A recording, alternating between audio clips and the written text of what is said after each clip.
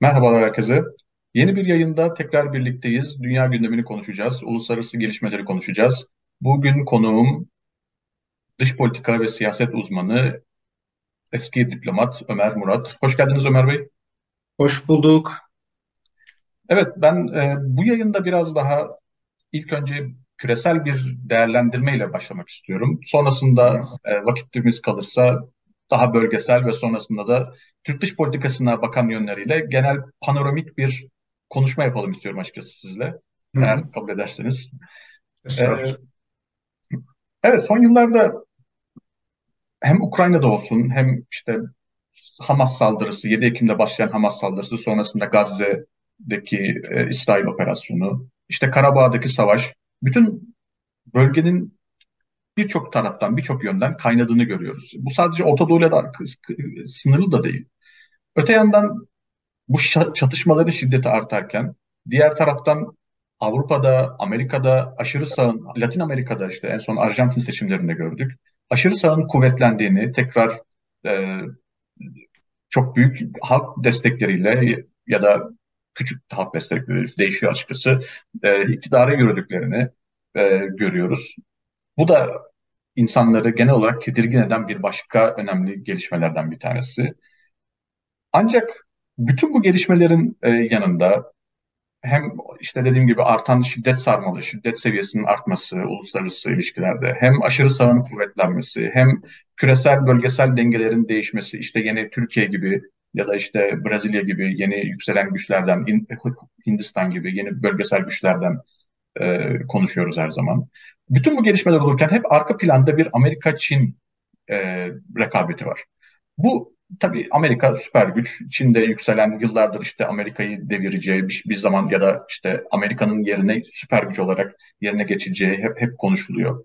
Ancak bu arka planda işte hem silahlanmanın artması, hem şiddetin artması, hem aşırılığın artması planda böyle baktığımız zaman sanki bu bize biraz işte İkinci Dünya Savaşı ya da işte Birinci Dünya Savaşı öncesi dünya dengelerini, o dünyayı bize hatırlatıyor. O resmi insanların aklına hemen getiriyor ki mesela işte çok yakın zamanda Foreign Affairs dergisinde tarihçi Margaret Macmillan'ın bununla alakalı bu benzetmeyi yapan bir yazısı olmuştu. Siz de bunu aynı şekilde bir yazınızda değerlendirdiniz bu durumu. Ne diyorsunuz? Sizce bu böyle bir benzetme yapmak, böyle bir karşılaştırma yapmak doğru mu? Şu anki içimizi bulduğumuz dünyayla işte İkinci Dünya Savaşı öncesi dünya ya da Birinci Dünya Savaşı öncesi Avrupa'yı karşılaştırmak. Şimdi pek çok tarihçi bu benzetmeyi de bu benzetmeyi yapıyor ve böyle bir benzetmenin doğru olabileceğine ilişkin yazılar yazıyor, değerlendirmeler paylaşıyor. Ben de aynı fikirdeyim. Burada şöyle bir tarihte sık sık denk geldiğimiz bir dinamiğe bugün de bugün de yaşandığını görüyoruz. O da işte bir büyük bir güçlü bir süper güç var, büyük güç var. Bir de yükselen bir güç var ve bu büyük güçle yükselen güç arasındaki bir çatışmanın kaçınılmaz olması. İşte bu antik çağlarda bu Takittes'in anlattığı işte Atina ile Sparta arasında işte Sparta büyük güç, Atina yükselen güç. Daha yakın çağlarda ise işte İngiltere ile Almanya arasında yaşanan rekabet ve asıl zaten bu Birinci Dünya Savaşı bu rekabetin bir uzantısı olarak yaşanıyor. Yani şimdi öyle baktığımızda bugün de benzer bir durumla karşı karşıya olduğumuzu görüyoruz. İşte bir büyük güç var. Özellikle Sovyetler Birliği'nin çökmesinden sonra artık dünyada hani tek süper güç konumuna yükseldi. Evet, o tarihten bu yana devamlı bir şekilde dünyanın geri kalanı güç kazandı. Fakat Amerika'nın askeri ve ekonomik açıdan farklı bir güce sahip olduğu hakikati değişmedi. Şimdi bunu değiştirebilecek bir gelişme Çin'in ekonomik ve askeri açıdan muazzam bir sıçrama gerçekleştirmiş olması. Ve işte gerek o antik çağlarda işte Atina ile Sparta arasındaki kapışmanın geldiği noktaya baktığımızda veya yakın çağlarda İngiltere ile Almanya, ondan önce Fransa ile İngiltere de var. Bunlara baktığımızda büyük gücün bir noktada yükselen gücü durdurmak için harekete geçmeyi kaçınılmaz gördüğü bir an geliyor. Çünkü şöyle bir şey var. Yükselen güç, yani yükselirken o da böyle e, yanından geçip giderken bakmıyor. Bir şekilde buna müdahale etmesi gerektiğini, aksi takdirde koltuğunu kaybedeceği endişesine kapılıyor. Şu anda biz Amerika'da, Batı'da e, böyle bir endişeye şahit oluyoruz ve bunun ister istemez bir kapışmayla neticelenmesi kaçınılmaz. Bunun da zaten ilk işaretleri de var. Taraflar da bunun için konumlarını hazırlıyorlar. Öyle olunca tabii ki bugün uluslararası ilişkilerin ana eksenini, ana dinamiğini bu rekabetin, bu çatışmanın belirleyeceğini beklemek gerekir. Peki bu bir dünya savaşına dönüşebilir mi? Ya bu bir dünya savaşına hani şimdi şöyle bir soru ortaya çıkıyor. Nükleer çağda bir dünya savaşı yaşanabilir mi? Nükleer çağda bir dünya savaşının yaşanması demek, yani bu bir felaket senaryosu. İnsanlığın milyonlarca, yani 10 milyonlarca insanın ölebileceğinden bahsediyoruz. Veya yani bu vekalet savaşları dediğimiz bu güçler bu savaşı, yani çok yüksek yoğunluklu savaşları e, başka ülkelere verdikleri destekler üzerinden yürütebilirler. İşte mesela biraz Ukrayna'da yaşanan biraz onu andırıyor. Belki ileride Tayvan'da böyle bir şey yaşanırsa, hani doğrudan Amerika'nın müdahil olmak yerine daha veya işte Çin için de bu geçerli olabilir. Daha müttefiki olan güçler üzerinden böyle bir savaş yürütmeleri de mümkün. Bunlar tabii birazcık işte geleceği okumaya giriyor. Fakat kesin olan bir şey, bu rekabetin kaçınılmaz olduğu. Yapısal olarak e, Çin'in daha fazla yükselişine bir noktada yani Amerika'nın bunu frenlemeye çalışacağı ve Çin'in de yani bu iç yapısı gereği hani içeride bir karışıklık çıkmaması, daha fazla refah dağıtabilmesi için bunu kabullenemeyeceği, işte o ana doğru gidiyor dünya ve bunun işaretleri çok güçlü şekilde var. Peki mesela hep bir Dünya Savaşı şeylerinden okuruz, kitaplarından ya da benzer durum aslında diğerinde de var. İkinci Dünya Savaşı içinde hep böyle bir ittifak ilişkileri var ve bir bloklaşma var o zaman dünyada. Gizli anlaşmalar biliyoruz. Bugün de benzer bir mesela pattern'ı görüyor musunuz? Yoksa Tabii. yani mesela Hindistan mesela ben hem Rusya hem Çin konusunda daha fazla Amerika'nın yanında durmasını beklerdim mesela. Bu bir şey değil mi? Bu ittifak ilişkilerini tam böyle oturmadığının bir işareti değil mi? Şimdi tabii biraz erken o konuda.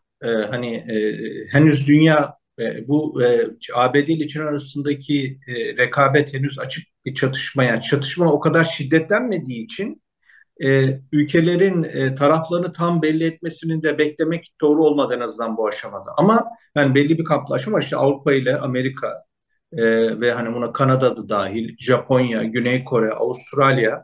Yani böyle bir şey var. Hani bunlar birbiriyle bu konularda tam bir ittifak içerisinde ve birlikte hareket edeceklerine dair de devamlı işaretler veriyorlar. Aralarında ekonomik, askeri anlaşmalar yapıyorlar. Karşı tarafta ise şimdilik bir gevşek gevşek bir örgütlenme var ama bunlar da birbirleriyle yani böyle devamlı temas halinde olmaktan, siyasetlerini, dış siyasetlerini birbirlerinin diyelim ayaklarına basmayacak şekilde kurgulamaya çalıştıklarına şahit oluyoruz. Onlar da işte Çin, Rusya, İran. Böyle bir karşıta bir bloklaşma var. Şimdi Hindistan burada, zaten Hindistan öteden beri Çin'le bir rekabet halinde. Çin'le yani aralarında böyle bir düşmanlık söz konusu. Çin de Hindistan'ı dengelemek için Pakistan'la bir ittifak içerisinde. Ondan dolayı yani Hindistan'ın son kertede böyle bir kapışmada yöneleceği tarafı az çok tahmin edebiliyoruz ve nitekim bu G20 zirvesinde işte bu bir baharat yolu, yeni baharat yolu denen girişimde bu tamamen Çin'e alternatif olarak kurgulanmış bir proje. Burada Hindistan'ın almış olduğu rol de zaten bunu doğruluyor. Peki siz de bahsettiniz daha demin. Bu bir Takidides'in ünlü hani işte Antik Yunan'da Atina ve Sparta arasındaki savaştan esinlenerek Hı. yapılmış Amerika ve Çin arasındaki bu benzetme. Bu bir tuzak olarak da nitelendiriliyor aynı zamanda. Yani Hı. böyle bir duruma geldiğiniz zaman siz de bahsettiniz. Bu tarafların bu şeyden savaşmadan, yani bu tuzağın içerisinden savaşmadan, büyük bir kapışmanın içerisine girmeden çıkmaları çok zor. Ve bunun üzerine işte çok fazla yazı var. Nasıl bu tuzağın içine düşülmez, e, ya da bu nasıl idare edilir şeklinde. Ki Biden yönetiminin de her ne kadar Trump'ın koyduğu, Trump'ın alevlendirdiği Çin'e karşı, Çin karşıtı politikaları devam ettirse de son zamanlarda bir işte biraz şiddeti azaltma, biraz daha diplomasiye ağırlık verme eğilimi görüyoruz. Sizce taraflar, hem Biden olsun hem Xi Jinping olsun, iki taraf yönetimleri bu krizi idare edebilirler mi? Bu krizin, yani bu kriz bir rekabet olarak kalsın ama büyük bir çatışmaya dönmesin. E, Sizin bahsettiğiniz gibi, yani ister vekalet savaşları olsun, ister açık bir daha büyük bir felaket senaryosu olsun. Bu kötü tuzaklara, kötü ihtimallere düşmeden iki tarafın bunu diplomasiyle idare edebilmesinin sizce e, olasılığı nedir? Bence çok yüksek bir olasılık değil. Ben şahsen onu yüksek bir olasılık olarak görmüyorum. Yani şöyle düşünelim. Bunu aslında Obama'nın, yani Obama yönetiminin, sizin bu bahsettiğiniz bu şeyde böyle bir şey vardı. Hani böyle bir hedefi vardı. Biz Çin'le otururuz beraber, yani çatışmak, çünkü iki tarafın da zararına olacak. Çatışmak yerine gelelim, karşılıklı oturalım, kozlarımızı paylaşalım. Buna göre de dünya ekonomisini şekillendirelim diye özetleyebileceğimiz bir yaklaşım vardı. Ama bu işlemedi. Yani bu olmadı. Trump döneminde de Amerika'daki bu daha Çin'e karşı daha sert bir tutum takınılması ve ekonomik anlamda Çin'in yükselişinin durdurulmasını salıklayan kesimlerin güç kazandığını gördük ve sonra yani çok ilginç, Biden geldiğinde Trump'ın dış politikasındaki pek çok alanda değişiklikler yaptığı halde ve Biden'la beraber gelen Demokrat Parti ekibi aslında biraz önce yani bahsettiğim Obama'nın Çin siyasetini uygulayan e, ekibin de bir parçası, devamı olmasına rağmen Trump'ın başlattığı Çin politikalarını devam ettirdiler. Hatta artık o şeyi de değiştirdiler, söylemi de değiştirdiler ve Çin'i ciddi bir tehdit olarak gördüklerini ortaya koydular ve işte bir demokrasi zirvesi düzenlediler. Hani böyle bir cephe oluşturmak için, cepheyi genişletmek için adımlar atmaya başladılar. Bu da aslında bize burada bir hani o yapısal bir şey olduğunu, güç olduğunu, yapısal olarak ekonominin, uluslararası ekonominin, finansın getirdiği bazı zorlamaların bu ülkeleri ister istemez bir rekabete sevk ettiğini gösteriyor. Şu an bu hani son yaşanan bu işte Xi Jinping şeye gitti. E, Orada bir Pasifik zirvesine katılmak üzere San Francisco'ya, ABD'ye gitti. Oradan da Biden'la işte bir görüştüler. Sanki böyle bu çatışmayı kontrol edebilecekler gibi bir hava ortaya çıktı. Bu birazcık bu Gazze hadisesinden sonra Batı'nın zayıflaması ile ilgili bu. Çünkü Çin'in baktığımızda şeyi, genel siyaseti öteden beri Batı'yla bir çatışmaya girmek, yani Batı'yla kaçınılmaz bir çatışmayı olabilecek en son noktada girmek. Çünkü zamanın kendi lehine işlediğini görüyor ve hani olabildiğince ben ekonomik açıdan, askeri açıdan daha fazla güçlü olursam, daha fazla güçlü bir şekilde bu çatışmaya girersem, bu çatışmadan galip çıkma ihtimalim daha yüksek olur. Ve bu arada da mesela Batı'yı meşgul eden Ukrayna'daki gibi zayıflatacak hadiseler olursa o da benim daha da işime gelir. Böyle bir siyaset olduğu için Çin ne zaman Amerika cenahından, Batı cenahından yumuşama sinyalleri veren siyasi aktörler, liderler çıktığını hemen onlara attığı güle karşılık veriyor. Böyle bir şey var. Bir öte yandan bir de şunu görüyor Çin. Şimdi Biden'ın şeyi, alternatifi Trump. Ve hani Trump geldiğinde bu daha da zor olacak. O yüzden Biden'ı zora sokmak yerine Biden'ın işini kolaylaştırmak daha işine geliyor. Yani burada bir alternatif, Çin yanlısı bir alternatif yok. Çin'le daha sert bir siyaset uygulanmasını salıklayan bir rakip var. Ondan dolayı böyle bir pozisyon geliştiriyor. Peki Biden neden kendini birden böyle bir Çin'le yumuşamaya geçici de olsa zorunlu hissetti? İşte bu Gazze'deki hadiseler Batı'nın Müslüman dünyasında ve küresel güney dediğimiz yani bu böyle bir çatışma olduğu vakit Batı'nın yanında görmeyi beklediği geniş bir alanda Müslüman dünyası 1,8 milyarlık bir nüfus bu. Tüm Müslüman ülkeleri ve dünyada yaşayan Müslümanları topladığımızda muazzam bir rakam. Şimdi bunları karşına alarak veya bunların sempatisini bir şekilde kazanmadan e, böyle bir çatışmaya girmek istemez. Küresel güney diyoruz. Güney Amerika'da da muazzam bir şey karşılığı var. Yani bu İsrail-Filistin meselesinden ötürü Batı eleştiriyor uyguladığı çifte standartlar. Sen Ukrayna'da hastanelerin bombalanmasını, sivil yerleşim yerlerinin bombalanmasını, uluslararası hukuka, uluslararası insan hakları hukukuna açık bir ihlali olarak belirtirken ve bu çerçevede doğru. Bu çerçevede de dünyanın geri kalanını bu konuda seferber etmeye çalışırken aynısını İsrail Gazze'de yani Netanyahu hükümeti Gazze'de yaptığı vakit yani şimdi bir aylık bir sürede yaklaşık yani 20 bin sivil ve bunun yarısının çocuk oldu. Yani muazzam bir rakam. Buna karşı İsrail'i dizginlememek bu da tabii Batı'yı hiç beklemediği kadar ağır bir darbe oldu Batı için. Yani Batı sadece bu bahsettiğimiz küresel güney Müslüman dünya değil, kendi iç kamuoylarını da bu konuda ikna edemedi. Yani baktığımız vakit ana akım medya Batı'da hani daha İsrail'in bu Gazze'deki operasyonlarını daha meşrulaştırmaya çalışan yayınlar izlediği halde ama topluma baktığımızda toplumda buna karşı çıkan, bunu eleştirenlerin sayısının çok olduğunu, bazı ülkelerde çoğunluklar veya mesela Almanya gibi yerde neredeyse yarı yarıya. Yani hani bu kadar ana akım medyanın daha yani İsrail'in tavrını meşrulaştırıcı bir yayın yapmayı tercih ettiği bir noktada toplumun buna ikna olmamış olması bunlar Batı'yı zayıflattı. Ondan dolayı artık şu aşamada yani önümüzdeki birkaç sene için belki 3-5 sene için Çin'le bir çatışmayı şiddetlendirme iradesi de zayıflamış oldu ister istemez. Yani burada her zaman o örneklerde baktığımızda Sparta Atina'yı durdurmak için harekete geçiyor.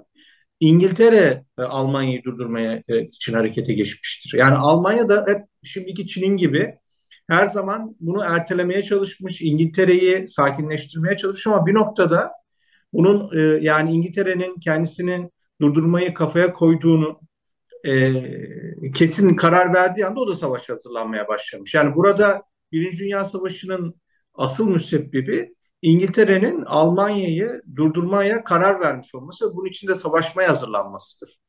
Geri kalanlar bunun doğurduğu zincirleme tepkiler. Şimdi öyle baktığımız vakit burada zaten daha hareketlenmesini beklememiz gereken taraf Batı, Amerika. Onlar da şu an özellikle bu Gazze'de yaşananlardan dolayı ağır bir darbe aldılar. Biraz toparlanmaya, biraz ne yapacaklarını yeniden üzerinde düşünmeye, yeni bir strateji geliştirmeye ihtiyaçları var. Yani bu Biden Şii görüşmesini birazcık o perspektiften görmek lazım. Peki Büyük Britanya ve Amerika Birleşik Devletleri arasındaki işte bu süper güçlük değişimi, bu görev değişimi bir nevi, bunun bir benzerinin Çin ve Amerika arasındaki sizce yaşanma ihtimali ne kadar gerçekçi böyle bir şey? Şimdi bu Amerika ile İngiltere arasında olan şey dünya tarihinde pek benzeri olmayan bir hadise. Ve bu da bu iki ülkenin Anglo-Sakson olması ve yani tarihin bazı özel koşulları gereği İngiltere şöyle düşünüyor. Ya ben bu ortak dilimizin olması, elitlerin arasındaki yakınlıktan dolayı yani Amerika'yı istediğim yere getirebilirim. Şu an yani böyle özel yani savaşlar hep böyledir. Başlattıktan sonra onun ne şekilde sonuçlanacağını ve ne zaman biteceğini genelde hiç kimse belirleyemez. İngiltere'de Almanya'yı durdurmak için çıktı savaşlarda. Neticede galip tarafta yer alsa da ağır yaralı çıktı iki savaştan da. Muazzam borçlanma. Bu da ister istemez yani Birinci Dünya Savaşı sonunda İngiltere Amerikan finansına epey borçlanmış durumda. İkinci Dünya Savaşı'ndan sonra ikinci bir yıkım. Artık ister istemez yani böyle bir yönetim yani Amerika'ya bu bayrağı devredip Amerika üzerinden etkinlik sağlamayı mecburen tercih ediyor. Bu bir mecburiyet. Bu bir şey. Yani tarihte böyle istisnalar da vardır yani. Bu da öyle bir istisna. İki ülkenin kültürel olarak birbirine yakın olmasının getirdiği bir şey. Ama şunu da söyleyelim. Hani o biraz konuyu dağıtmak için girmeyeceğim ayrıntısına. Her şey İngiltere'nin arzuladığı, beklediği gibi de gerçekleşmiyor. Yani hani o kadar bu kadar Amerika'nın kendisinin hani ön plana çıkacağını, kendisinin bu kadar geride kalacağını da aslında beklemiyor. O biraz daha beklenmedik bir sonuç oluyor İngiltere için. Amerikalıların İngiltere'nin know-how'una muhtaç kalacağı, hep böyle bir durumda kalacaklarına dair bir ön kabulleri var. Evet yani onların diplomasi şeyleri zayıftır Amerikalıların. Hep bize muhtaç olacaklardır. Bu da bizim Amerika üzerindeki etkinliğimizi artıracaktır şeklinde bir yaklaşımları var ama öyle olmuyor o kadar. Yani hani bekledikleri kadar Amerika üzerinde etkinlik sağlamıyorlar. Ondan sonra da hani de pragmatik davranıyorlar.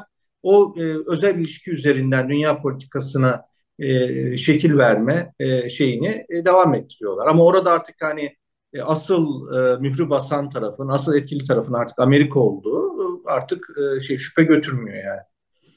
Evet. Ben şimdi merceği biraz daha küçültüp Orta Doğu bölgesine gelmek istiyorum. Hı hı. Her ne kadar bahsettiğim gibi yani küresel planda şiddet ve istikrarsızlık artarken Orta Doğu biraz daha ilginç son yıllarda. Evet, işte Yemen'de hala savaş devam ediyor. Suriye'de, Irak'ta yine düşük yoğunluklu bir şekilde hem savaş hem istikrarsızlık devam ediyor, kötü yönetim devam ediyor. Ama yani bunlar yaklaşık yani 10 yıldır artık bir nevi Orta Doğu'nun bir şeyi oldu.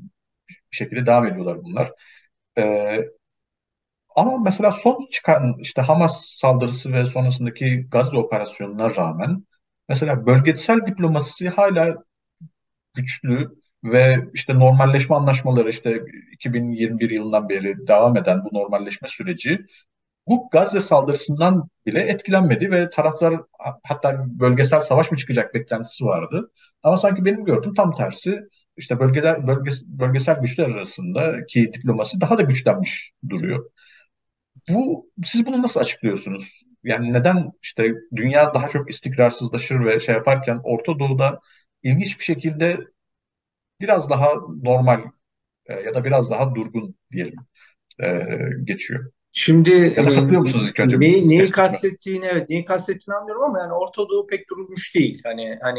Hani sen de söyledin hani Suriye olsun, Irak olsun, Yemen olsun hani buralar için kaynıyor ve hani İsrail ve Filistin meselesinin de nasıl hani bir anda kontrolden çıkabileceğine şahit olduk 7 Ekim'den sonra. Lübnan'da devletin çözülüşüne şahit oluyoruz. Yani devlet bir rejim olarak çözülüyor. O yüzden Orta Doğu'nun böyle durumu çok parlak değil ama yani senin kastettiğini anlıyorum. Şunu kastediyorsun. Yani bu şeyden sonra 7 Ekim'den sonra birden böyle daha bir alevlenme bekleniyordu. Belki bunun bir bölgesel bir savaşa yol açacağı tehlikesinden söz ediliyordu. Şu an için sanki o yokmuş gibi ama biraz erken bunun için. Yani çünkü İsrail-Filistin meselesi çözülmedi. Yani o Gazze'de ateşkes devam etmezse şimdi zaten kuzeyini yerle bir etti İsrail. Bir de bunu güneye kaydırırsa ki zaten güney iyice kalabalıklaştı. Orası dar bir şerit. Kuzeydekileri şeyle zorla güneye kaçırttı. Güneyde de şimdi orada da benzer bir bombalamaya girersen ölü sayısı muhtemelen şu ana kadarkinin 2 katına çıkacaktır. Zaten yani Batı şu an bunu hani konuştuk. Bunun ağır bir bedel ödüyor bunun için. İsrail acaba bunu yani Netanyahu hükümeti bunu ne kadar devam ettirebilecektir? Ve bunu böyle yapmaya kalksa bu Orta Doğu'da ne tür neticelere yol açacaktır? Bunlar üzerine düşünmek lazım. Yani bu halklar şimdi şöyle düşünecek 300 milyonluk bir Arap dünyası durduramıyor İsrail'i ve durduramamasının ana nedeni olarak da yine yani geçmişte olduğu gibi 73'te olduğu gibi daha önce olduğu gibi Amerika'nın verdiği destek kritik ve Amerika önderliğindeki Batı'nın destek kritik görülüyor. Bu da ister istemez Batı karşıtlığını, Amerikan karşıtlığını besliyor. Bu ülkelerin içindeki daha böyle aşırılıkçı grupların zemin kazanmasına yol açıyor. Ondan dolayı yani şu ortaya çıktı. Şöyle söyleyeyim ben. Bu 7 Ekim'den sonra İsrail aslında stratejik bir boşluğa düştü. E, Şimdi Hamas 7 Ekim saldırısıyla hedeflediği çok belliydi Hamas'ın ama e, bu yani o saldırı tek başına o hedefi gerçekleştirmesini sağlayamazdı. Tam Hamas'ın beklediği gibi veya Hamas'ın müttefiklerinin de beklediği gibi İsrail'in verdiği o sert karşılık aslında Hamas'ın hedefini de yani paradoksal şekilde gerçekleştirmiş olmasını sağladı bence. O da şu, yani bugün Biden bir konuşma yaptı, uluslararası sesleniş konuşması. Orada da bunu bu saldırının kendisinin gene bizim şimdi burada biraz önce bahsettiğimiz bu yeni baharat yolu girişimi, o girişim ve onun çerçevesinde İsrail ile Körfez ülkeleri, Suudi Arabistan arasında yürüttüğü normalleşme çabalarını baltalamak için o hedefle yapıldığını söyledi. Ama yani doğru ama bu başarılı oldu. Yani Hamas gibi zayıf bir örgüt. Yani hani Amerika'yı düşünüyor, Suudi Arabistan hani şeyleri, silah kapasitesi, imkanları bu kadar zayıf bir örgütün bu kadar büyük bir jeostratejik dalgalanma yapabilmesi ve Orta Doğu'daki tüm hani kartların yeniden dağıtılmasını sağlayabilen bir hamle yapması birazcık da bu Orta Doğu'daki düzenin kırılganlığıyla ilgili. Yani işte şeyde Filistin meselesi kontrol altındaymış duygusu ortadan kalkmış oldu. O yüzden şimdi yani diyelim ki Netanyahu hükümeti İsrail Hamas'ı Gazze'den yok etmeden bu harekatı bitirmeyeceğini söylüyor. Hadi bu çok kolay bir şey değil ama diyelim ki bu gerçekleşti. Yani diyelim ki yarın bir şey oldu. Birden Hamas yok oldu. Yani bu Hamas yok olunca yerine ne gelecek? Yani bir sürü bunun başka sıkıntıları var. Yani farz-ı muhal diyoruz. Diyelim ki öyle bir şey oldu. Öyle bir şey olsa bile bu gerçek ortadan kalkmayacak. Yani Hamas'ın 7 Ekim'de yaptığı saldırıyla siyasi hedefleri yani gerçekleştirmiş olacak. Artık şu ortaya çıktı. Batı'nın Çin ile kapışması yani bu kapışma şiddetlenecekse Batı'nın bir yumuşak karnı İsrail-Filistin sorunu. Ve işte İran'ın orada Hamas'la ilişkisi, Hizbullah'la ilişkisi, yani böyle bu örgütleri devamlı ne sanırım, askeri güçlerini zinde tutan onlara bir hayati destek vermesi. Şimdi bunları da göz önüne aldığınızda her zaman için hani bu hani gevşek bir örgütlenme dedik ya hani Rusya, İran, Çin arasında. Bu örgütlenmenin sıkıştığı vakit Batı'nın tüm planlarını alt üst edecek bir hamlede bulunabileceği yer olarak ortaya çıktı. Eğer Batı bu Çin'le kapışmasında ayağına bir daha böyle bir çelme yemek istemiyorsa o zaman öncelikle İsrail-Filistin meselesinin bir çözüme kavuşturulması gerekiyor. Yani orada bir çözüm bulunması gerektiğini anlıyor. Ve bu İsrail üzerinde ve İsrail aşırı sağ üzerinde muazzam bir baskı oluşturacaktır. Bundan sonra İsrail'in Batı Şeria'da olsun, Gazze'de olsun belirli geri adımlar atmak zorunda kalacağını düşünüyorum. Bu belki birkaç ay sonra olmayacak ama 3-5 sene içerisinde, 10 sene içerisinde mutlaka belirli geri adımlar atarak orada Filistin idaresiyle bir çözüm bulmaya zorlanacağını düşünüyorum. Yani bu stratejik boşluk kritik bir şeydir ve belirleyicidir. Yani mesela bir örnek verecek olursak Alman birleşmesi sonrası Osmanlı Devleti'nin içine düştüğü stratejik boşluk gibi. Alman birleşmesine kadar Osmanlı Devleti'nin Rusya yayılmacılığına karşı ayakta tutan asıl unsur İngiltere'nin bunu tamamen milli çıkarlarına ters görmesi, işte Hindistan yoluna sokulmasını istememesi Rusya'nın, bunu eğer Osmanlı Devleti yıkılırsa onun oradaki boşluğun büyük ölçüde Rusya tarafından durdurulacağı, bu da İngiltere'nin Hindistan'daki, yani Hindistan diyoruz ama bugünkü Hindistan değil yani. Hani Pakistan ve Afganistan'a kadar olan geniş bir bölgedeki hakimiyetine tehdit oluşturacağı düşüncesiyle devamlı şekilde İngiltere'nin desteğini alıyordu Osmanlı İmparatorluğu. Şimdi fakat bu Almanya birleşip de Almanya'nın ekonomik açıdan büyük sıçramalar gerçekleştirip kısa sürede donanmasıyla, yani işte 19. yüzyılın sonundan itibaren donanmasıyla ve ekonomisiyle İngiltere'yi geçebilecek bir seviyeye doğru ilerlemesi, İngiltere'yi bu politikasından bırakıp farklı bir politikaya yönelmesine ve Almanya'ya karşı Rusya ile ittifakı öncelemesine yol açıyor. Bu da işte Osmanlı Devleti'ni stratejik bir boşluğa düşürüyor. Şu anda da benzer bir durumun İsrail'in yaşadığını düşünüyorum. Yani Batı ile Çin arasındaki bir kapışmada Batı'nın e, Müslüman dünyasını ve küresel güneyi karşısına alma gibi bir lüksü yok. O yüzden bir şekilde orada İsrail aşırı sağının kolunun böyle bükülerek bir çözüme ulaşılması şart olarak gözüküyor. Peki e, yani Gazze'yi ve genel olarak İsrail-Filistin sorunu Batı'nın stratejik bir yarası oldu, yara olarak tanımladınız ve hani Çin ve Rusya bunu manipüle edebilir zayıflatmak için dediniz. Özellikle Amerika'nın küresel güneyle ve Arap dünyasıyla olan ilişkisini zayıflatmak için.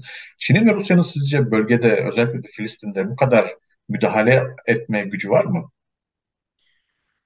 şu an için? Onların yok ama İran'ın var.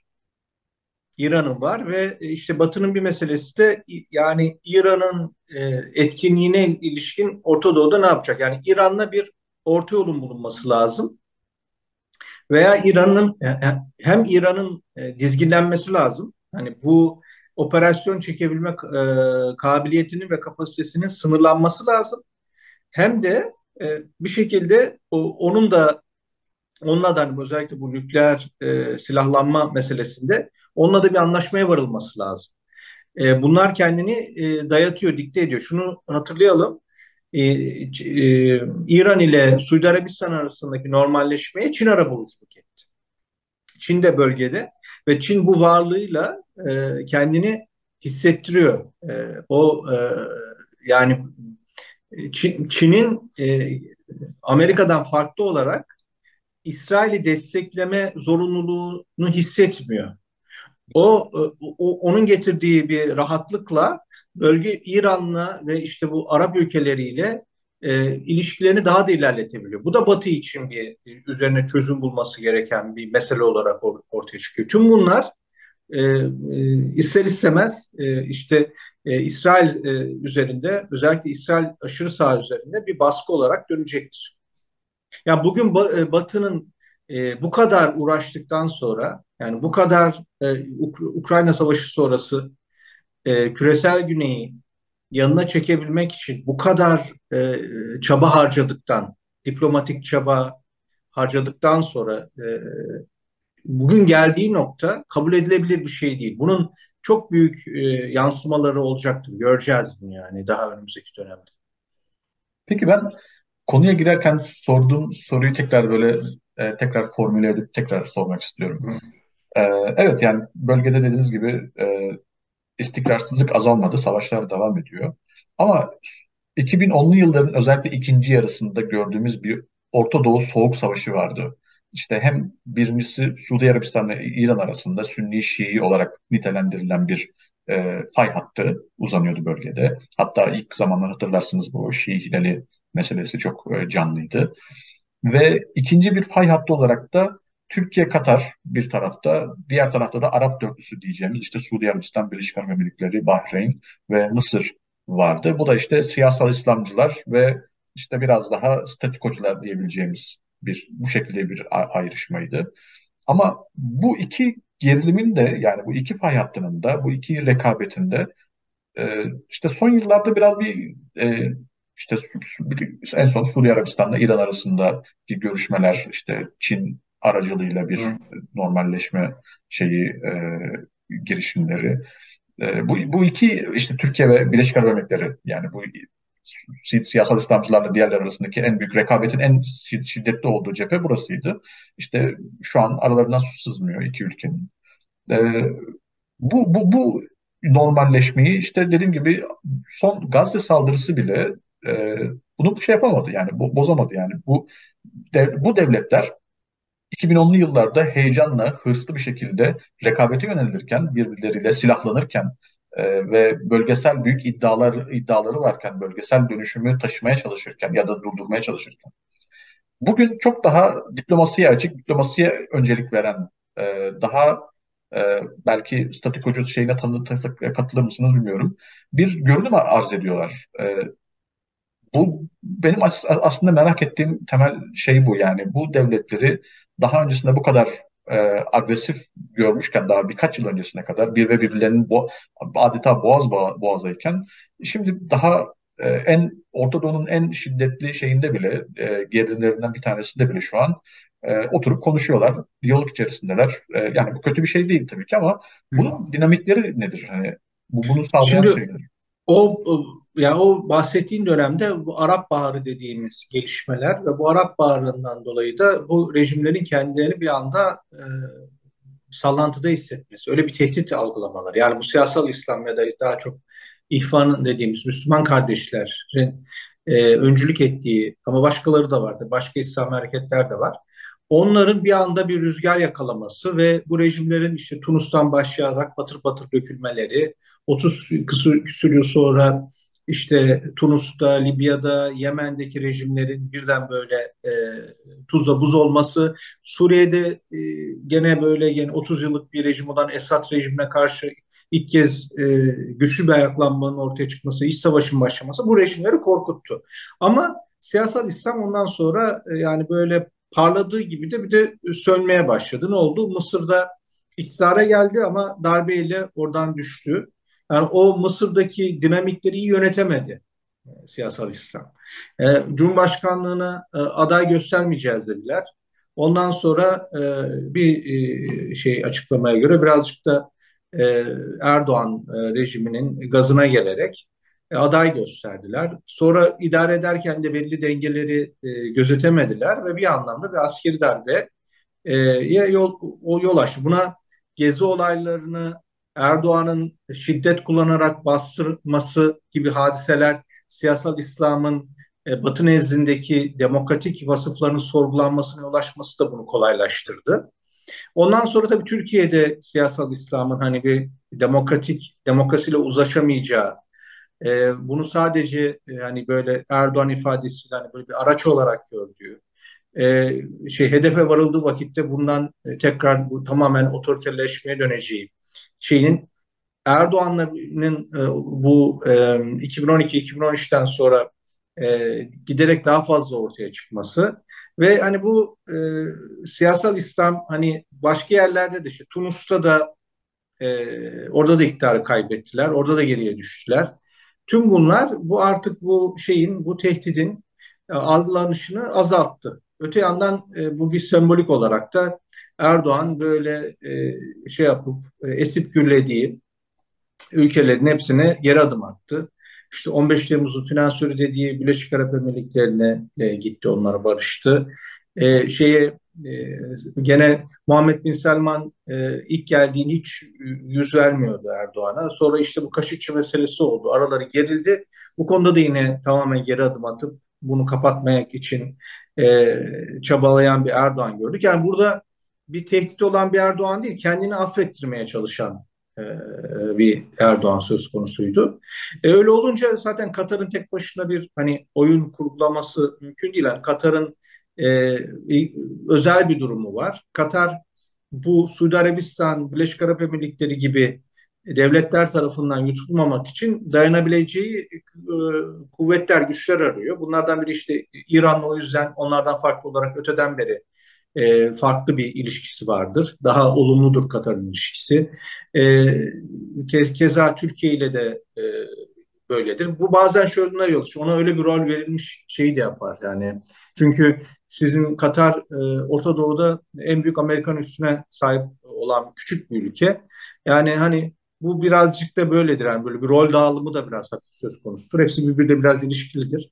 Hani tamamen böyle İran cephesini, siyasal İslam cephesini karşıya iterseniz onunla iletişim kanallarını kopartırsanız kontrol edebilmekte zorlanırsınız. Ama işte Katar gibi bir ülkenin bunları yapmasına müsaade ederseniz o zaman işleriniz kolaylaşır. Şu anda Hamas'la yapılan anlaşmaya Katar'ın arabuluculuk etmesi, daha önce Taliban'la Taliban'ın Afganistan'ı alırken ki süreçte Katar'ın oynadığı benzer roller bunu ortaya koyuyor. Yani birazcık bu bahsettiğin o gerilimin düşüşü tamamen siyasal İslam'ı bir proje olarak çökmesiyle doğrudan ilgili bence. Evet. Peki biraz da Türkiye'ye gelelim. E, Bütün işte bu hengamenin ortasında diyelim. Türkiye mesela seçimlerden biraz önce bir yeniden Batı'yla ilişkileri düzeltecek mi, normalleştirecek mi? Yeniden Türkiye Batı'ya dönüyor. Söylentileri başlamıştı. Sonradan seçimlerden sonra da işte hem işte bu Zelenski'nin ziyareti, sonrasında NATO zirvesi böyle bir hava vardı. İşte İsveç'in NATO üyeliğinin onaylanması süreci falan. Sonrasında bunun devamı gelmedi tabii. Bu yeniden böyle bir kesildi. Ve şu an tekrar böyle iki taraf Türkiye galiba yine bir şekilde parlamentoda bu süreci şey yapıyor, bekletiyor. E, Türkiye bu tabii bir denge politikası olarak adlandırılıyor. Yani Ukrayna Savaşı'ndan başladığından beri özellikle. Daha öncesinde de vardı da Ukrayna Savaşı'da biraz daha ortaya daha böyle belirgin görünür oldu. İki tarafı da idare edelim. İşte bir stratejik özellik şeyimiz var. Yani biz ne batıyız ne doğuya aitiz. Kendi şeyimiz, kendi bir merkeziz biz anlayışıyla. İki tarafı da idare etme, iki tarafa karşı da işte böyle kendilerince bir havuç sopa şeyiyle. Bu politika sizce bu denge politikası denilen politika, birincisi bu denge politikası mı? İkincisi bu ne kadar sürdürülebilir? Yani özellikle savaşın şiddetin arttığını görüyoruz şeyde. Ve iki tarafın da bunun beklentileri artacak yani iki taraf derken Amerika ve Rusya'yı ben kastediyorum. İki taraf için de savaşın maliyetleri artıyor ve Türkiye bu iki tarafa da oynama hem Amerika'ya hem Rusya'ya oynama stratejisini ne derece devam ettirebilir? Bu ne kadar sağlıklı bir politika? Şimdi açıkçası ben başarılı bir denge politikası izlediğini kesinlikle düşünmüyorum. Birazcık da Türkiye'de hani şöyle bir şeyi gözlemliyoruz. Şimdi belirli muhalif çevreler var ve bunlar farklı nedenlerden ötürü e, Erdoğan rejimini tabii eleştiremiyorlar. Fakat hani şimdi İç siyasette de hani muhalif birazcık da kendilerini muhalif cephede konumlandırdıkları öyle gösterdikleri için şimdi yani Erdoğan'ın ekonomi politikasını övemiyorlar. Erdoğan'ın hani iç siyasetteki övülecek bir tarafı da yok. Yani ekonomi batmış. Pek çok alanda orada herhangi bir övgü yapamıyorlar. Bunun boşluğunu dış politika sanki çok başarılıymış gibi devamlı böyle şey bir aman çok başarılı denge politikası uygulanıyor şey diyor. Böyle bir söylem geliştiriyorlar. Bu bazen e, yani bu muhalif cenahtan gözüktükleri için insanları yanıltabiliyor, etkileyebildiğini görüyorum. Oysa böyle bir şey söz konusu değil. Yani ben bunu şöyle anlatıyorum. Yani denge politikası izleyebilmeniz için sizin kendi başınıza ciddi bir ağırlığınızın olması lazım. Şöyle düşün, yani iki tane ip var. İpin bir tarafından birisi çekiyor, bir taraftan birisi çekiyor. Şimdi ben çok güçlü olursam onları şey yapabilirim. İstediğim gibi e, bu istediğim noktaları getirebilirim. Çünkü bu taraftan gelen çekmeye göre onları ayarlarım. Ama ben çok zayıfsam hangi taraf beni daha çok çekerse o tarafa doğru savrurum. Aslında burada bir denge politikası yok. O taraf çekiyor, o taraf çekiyor. Bu da bir denge politikası olsa Türkiye'nin bu güçlerden büyük tokatlar yememiş olması gerekti. Ama yedi. Yani mesela işte Suriye'de e, en az yani 50 kadar Türk askerini şehit etti Rusya bombalayarak savaş uçaklarıyla.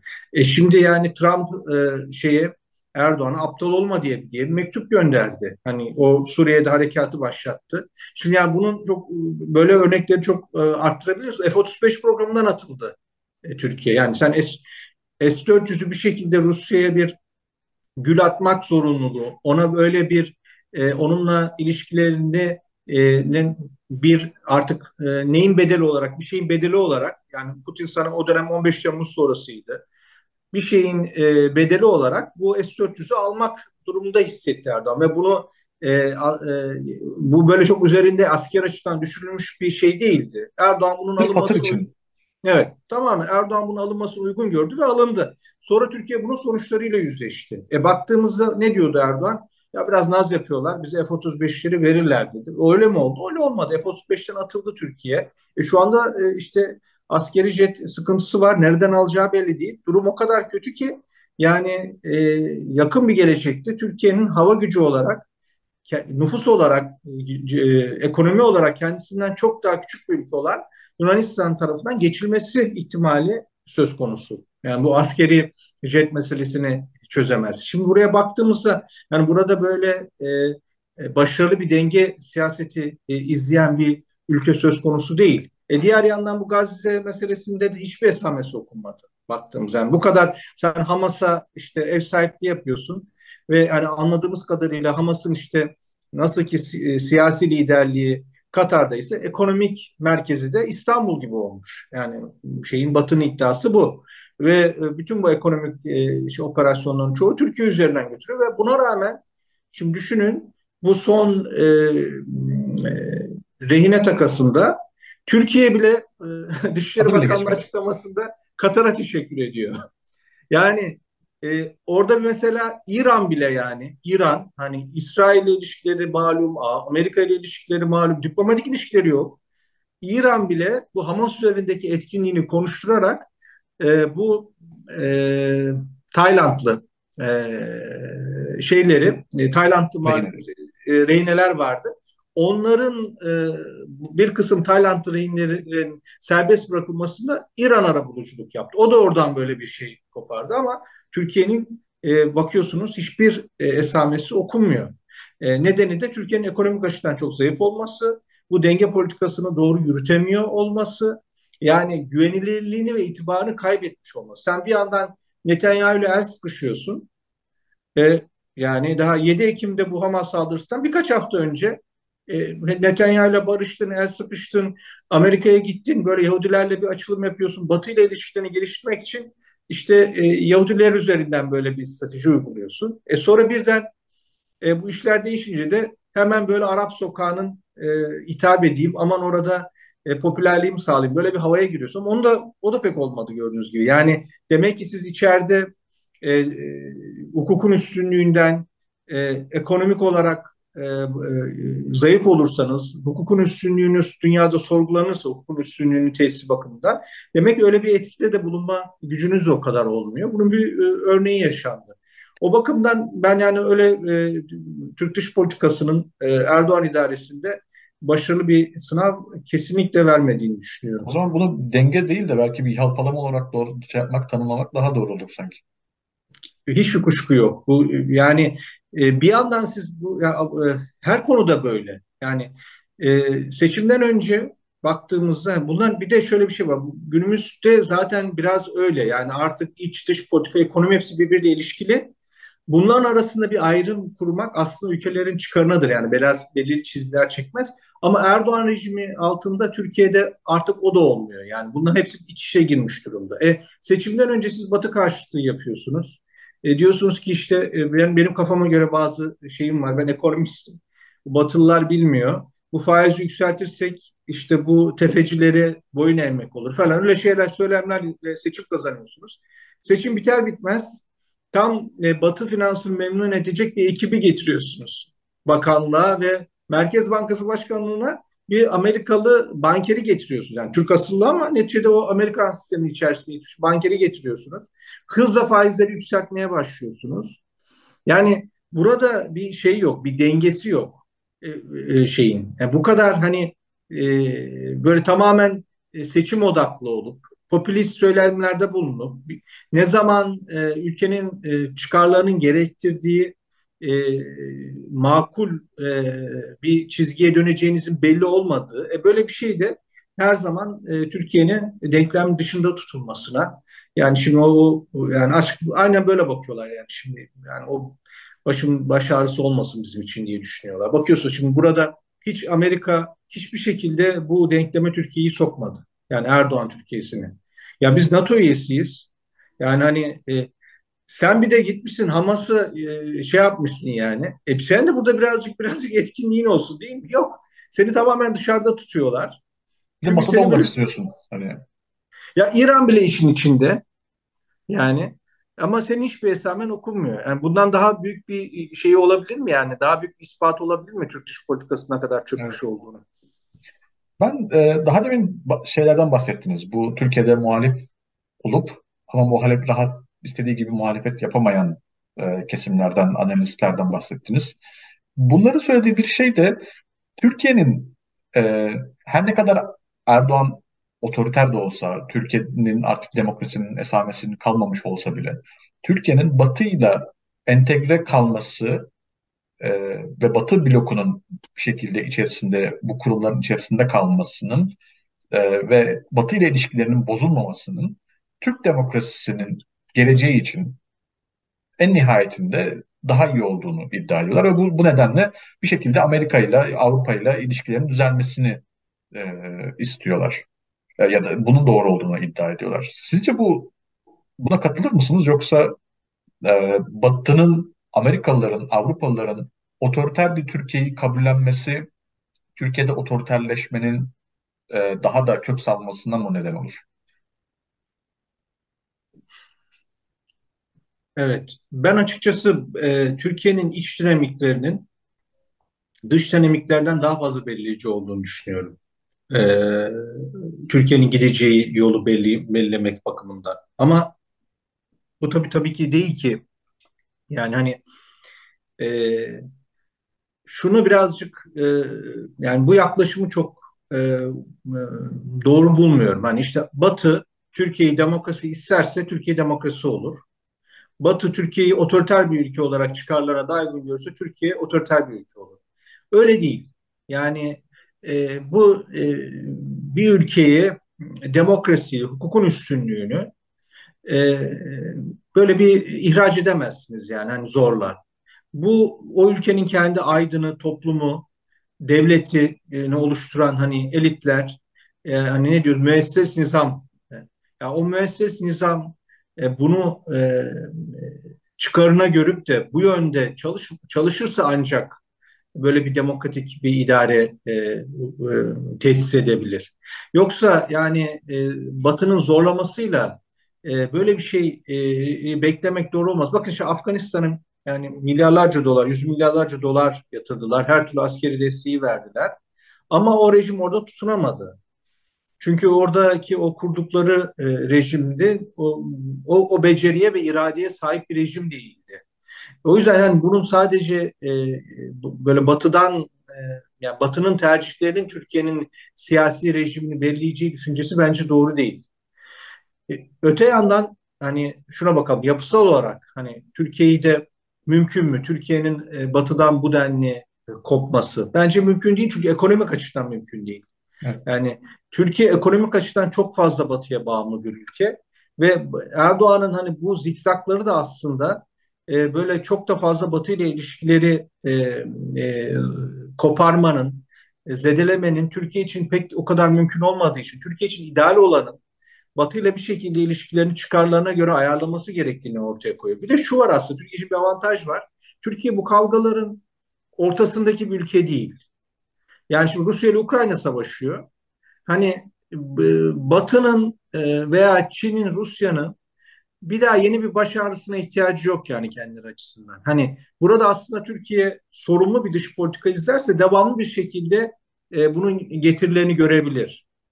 Ama işte böyle Erdoğan'ın tarzı bu iç siyaseti çünkü iç siyaseti hep öyle kurguluyor, Yönetti. öyle uyguluyor.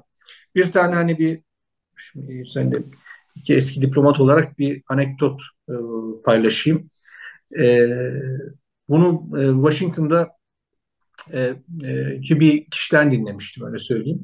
Üzeyir Gari yani yıllar önce bu Washington'a geldiğinde yani oradaki bu Ermeni işte kongrede Ermeni soykırımının tanınması için girişimler oluyor. Ona karşı da işte Yahudi lobisinin bunu engellemek için Türkiye harekete geçirmeye çalışıyor. O çerçevede de işte Üzeyir Garip'ten o dönemler 90'lar şey talep etmişler. hani gelip orada görüşmeler yapmasını. O da bunu yapmış anlamda. O çerçevede Washington'da bulunurken ona şey sormuşlar bir ortamda. Erdoğan da işte Belediye başkanı. İstanbul Büyükşehir Belediye Başkanı. Onu nasıl görüyorsunuz diyor. O da ya iyi hoş da çok kara kuşak güreşiyor. Nereye kadar olur oraya gider gibi böyle bir yorumda bulunmuş. Yani ya hep ya hiç. Yani hani Erdoğan'ın şeyi. Bu iç siyasette Türkiye'nin kurumlarının zayıf olması, ve Erdoğan'ın hani bu yolsuzluk sistemiyle edinmiş olduğu, kontrol etmiş olduğu muazzam bu finansal imkanlar sayesinde ve bunları da böyle insanları artık satın alma mı dersiniz, kendi tarafına çekme mi dersiniz sayesinde bu şey oldu diyor. Yani bu başarılı olabildi bu anlamda. Fakat bunu dış politikaya uyguladığınızda dış politikada Türkiye yani Türkiye orta büyüklükte bir ülke. Bunu Yani yapabilecek kapasitesi yok. bunu yapabilecek kapasitesi yok yani. Hani sen bunu böyle ya hep ya hiç şeklinde Amerika'ya res çekersen, Amerika'da veya işte Rusya'ya artık yani güçlere res çekerek istediğini elde etmeye çalışırsan adam da senin resmini görürse ortada kalırsın. İşte F-35 olayı. Yani Evet. alıyorum S-400'ü ne yapacaksın? Beni F-35'ten mi atacaksın? Seni İncirlik'ten atarım falan. At. Atamadım. Bak adam gitti hani Yunanistan'a şey yaptı. Yunanistan'da, Romanya'da, şimdi Kıbrıs'ta üsler kuruyor. Hazırlıyor kendini yani İncirlik'ten çıkarsa. Zaten Orta Doğu'da, Ürdün'de, Katar'da. Katar'da da üsleri var. Yani o da onu gördü. Baktı ki vallahi Amerika hani hani çünkü bunu yapabilecek gücü var adamın yani. Böyle bir şeyi var. Ve ne zaman bu ya hep ya hiç ya hep ya hiç yaptığı vakit her zaman da yenildi. Yani bunu Türkiye'de saklayabiliyor olması, hani medyayı kontrol ettiği için bunu saklayabiliyor olması gerçekleri değiştirmiyor. Doğu Akdeniz meselesi niye birden düştü Doğu Akdeniz meselesi gündemden? Değil mi? Yani Doğu Akdeniz'de işte Mavi Vatan dendi. Oraya araştırma gemileri gönderildi. Sonra ne yaptı?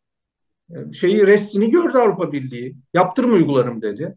Sessiz sedasız geri çekti gemileri. Bugün bundan bahsediliyor mu? Bugün bundan bahsedilmemesinin nedeni Erdoğan'ın kazanmış olması değil ki yenilmiş olması. Ondan da öteye gittiler. Yani ben bunları yazdım. E, şeyi e, Katar e, ve Katar yani hani Erdoğan'ın müttefiki Katar ve Exxon yani Amerikan şirketinin ortaklığına Türkiye'nin bakın Kıbrıs'ın değil. Yani bunlar yani Türkiye'de çok maalesef medya kontrol edildiği için bilmiyor.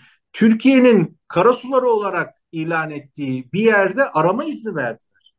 Ve buna dönemin Dışişleri Bakanı Çavuşoğlu ya bize işte garanti verdiler. O yani o arama izni verilen yerin bir tarafı Türkiye'nin diğer tarafı Kıbrıs bölümünde kalıyor. Türkiye'nin tarafına geçmeyecekler diye. Siz böyle yani diplomaside böyle şey olur mu ya şifai bir şekilde yani o tarafta arama olmayacak diye. Yani sizin vereceğiniz tepki bu kadar mıdır? O yüzden yani bunun şeyi böyle bu şunu sağlıyor tabii ki Erdoğan'a. Her zaman iktidarda kalmasını sağlıyor. Ama Türkiye'nin milli çıkarları bakımından e, bir kazanım olarak geri dönmüyor Türkiye'ye. Eğer Erdoğan'ın mesele kazandığı olarak. Erdoğan'ın kazanması olarak diyor. Yani eğer mesela şimdi en son Almanya meselesinde yaşadık. Geldi burada şimdi Almanya Türkiye'nin yatırıma ihtiyacı var. Değil mi? Ve hani e, o bakımdan Avrupa ekonomisinin motoru olan ülke Almanya. Oradan buraya Türkiye'ye yatırım çekeceksin. Şimdi geliyorsun bu Almanya'da şansölye ile basın önünde kavga ediyorsun. Ona işte sizin borcunuz var, bizim yok diyorsun. Tamamen iç siyasete odaklı. O da sana işte kamu kanalında onu ben en düşük protokolle karşıladım diyor. Ve senin görüşmeni iyice kısa tutuyor. Yani böyle bir ayaküstü uğruyorsun, geri dönüyorsun. Bir gece bile yatırmıyor. Sonra da Şimdi Batı yani buradan ülkelerinden davet bekliyorsun. Biden beni davet edecek mi diye bekliyorsun. Yani şimdi baktığımız vakit yani bu ziyaretten Türkiye ne kazandı? Hiçbir şey. Yani hiçbir şey. Ama Erdoğan ne kazandı? Erdoğan işte kendi tabanına kahramanlık hikayeleri yaptı. Yani bunu ayırabilmemiz lazım. Buna baktığımız vakit tabii ki Erdoğan için her zaman hani önümüzdeki seçim için Erdoğan bir kazanım elde etmiş olabilir. Ama bu Türkiye'nin bir kazanımı değil. Evet. Ömer Bey çok teşekkür ediyorum değerli görüşleriniz için.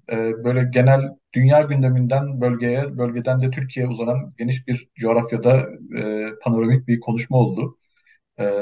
Tabii arada bizim yaramaz kedimizin yaramazlıklarının sesleri gelmiş olabilir. Onun için izleyicilerimizden özür diliyorum eğer geldiyse. E, Herkese çok teşekkür ediyorum. Programa katıldığınız için çok çok teşekkür ediyorum. Ve izleyicilerimize çok teşekkür ediyorum. Herkese iyi günler, iyi akşamlar. Ben teşekkür ediyorum. İyi akşamlar.